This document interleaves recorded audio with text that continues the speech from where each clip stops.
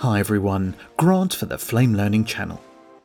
In part 16 of the Effects Environment series, you'll learn about the new Cache on Playback functionality, as well as the render indications which are now available in the Effects Environment with Flame 2020. So you're now able to see the render state of each segment without having to switch to the timeline view, and you can also interactively cache your renders as you work within this environment. This video is not footage specific, so please use your own media to follow along. As a quick recap, Cache on Playback has been available in the timeline for quite some time.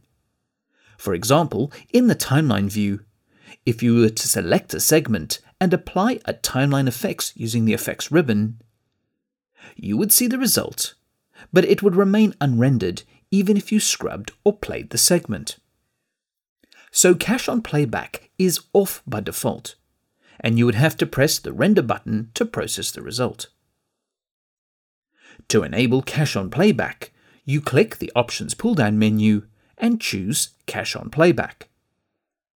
This setting is persistent, so once you turn it on, it should stay on until you turn it off. Now when you scrub or play the sequence, whichever frames are displayed in the viewer will automatically be cached to disk as part of the render. So that's the concept, and this allows you to work interactively with your renders in the timeline view.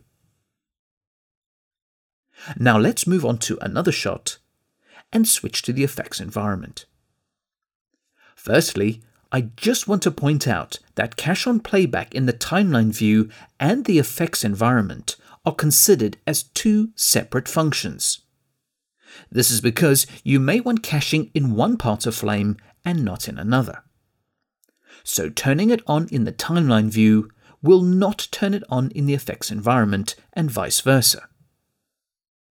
Secondly, like the timeline view, Cache on Playback is also not on by default. For example, I'll throw a quick grade on the shot.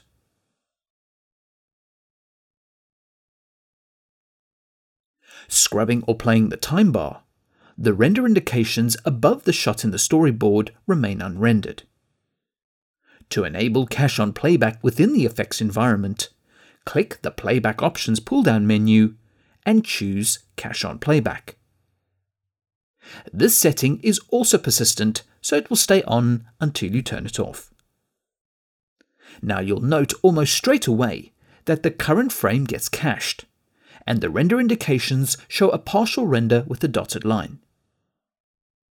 If you adjust the effect, the current frame will be recached, and the partial render indication will remain. Only when all the frames have been scrubbed or played back, the render indication will change to a solid black line as a complete render. So the indications are a great visual tool to have.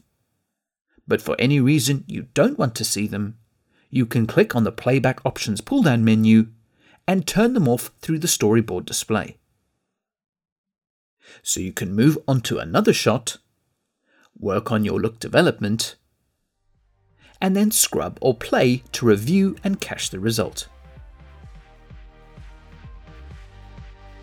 When you return to the timeline view, you'll see that the segments are already shown as rendered, and no further processing should be required.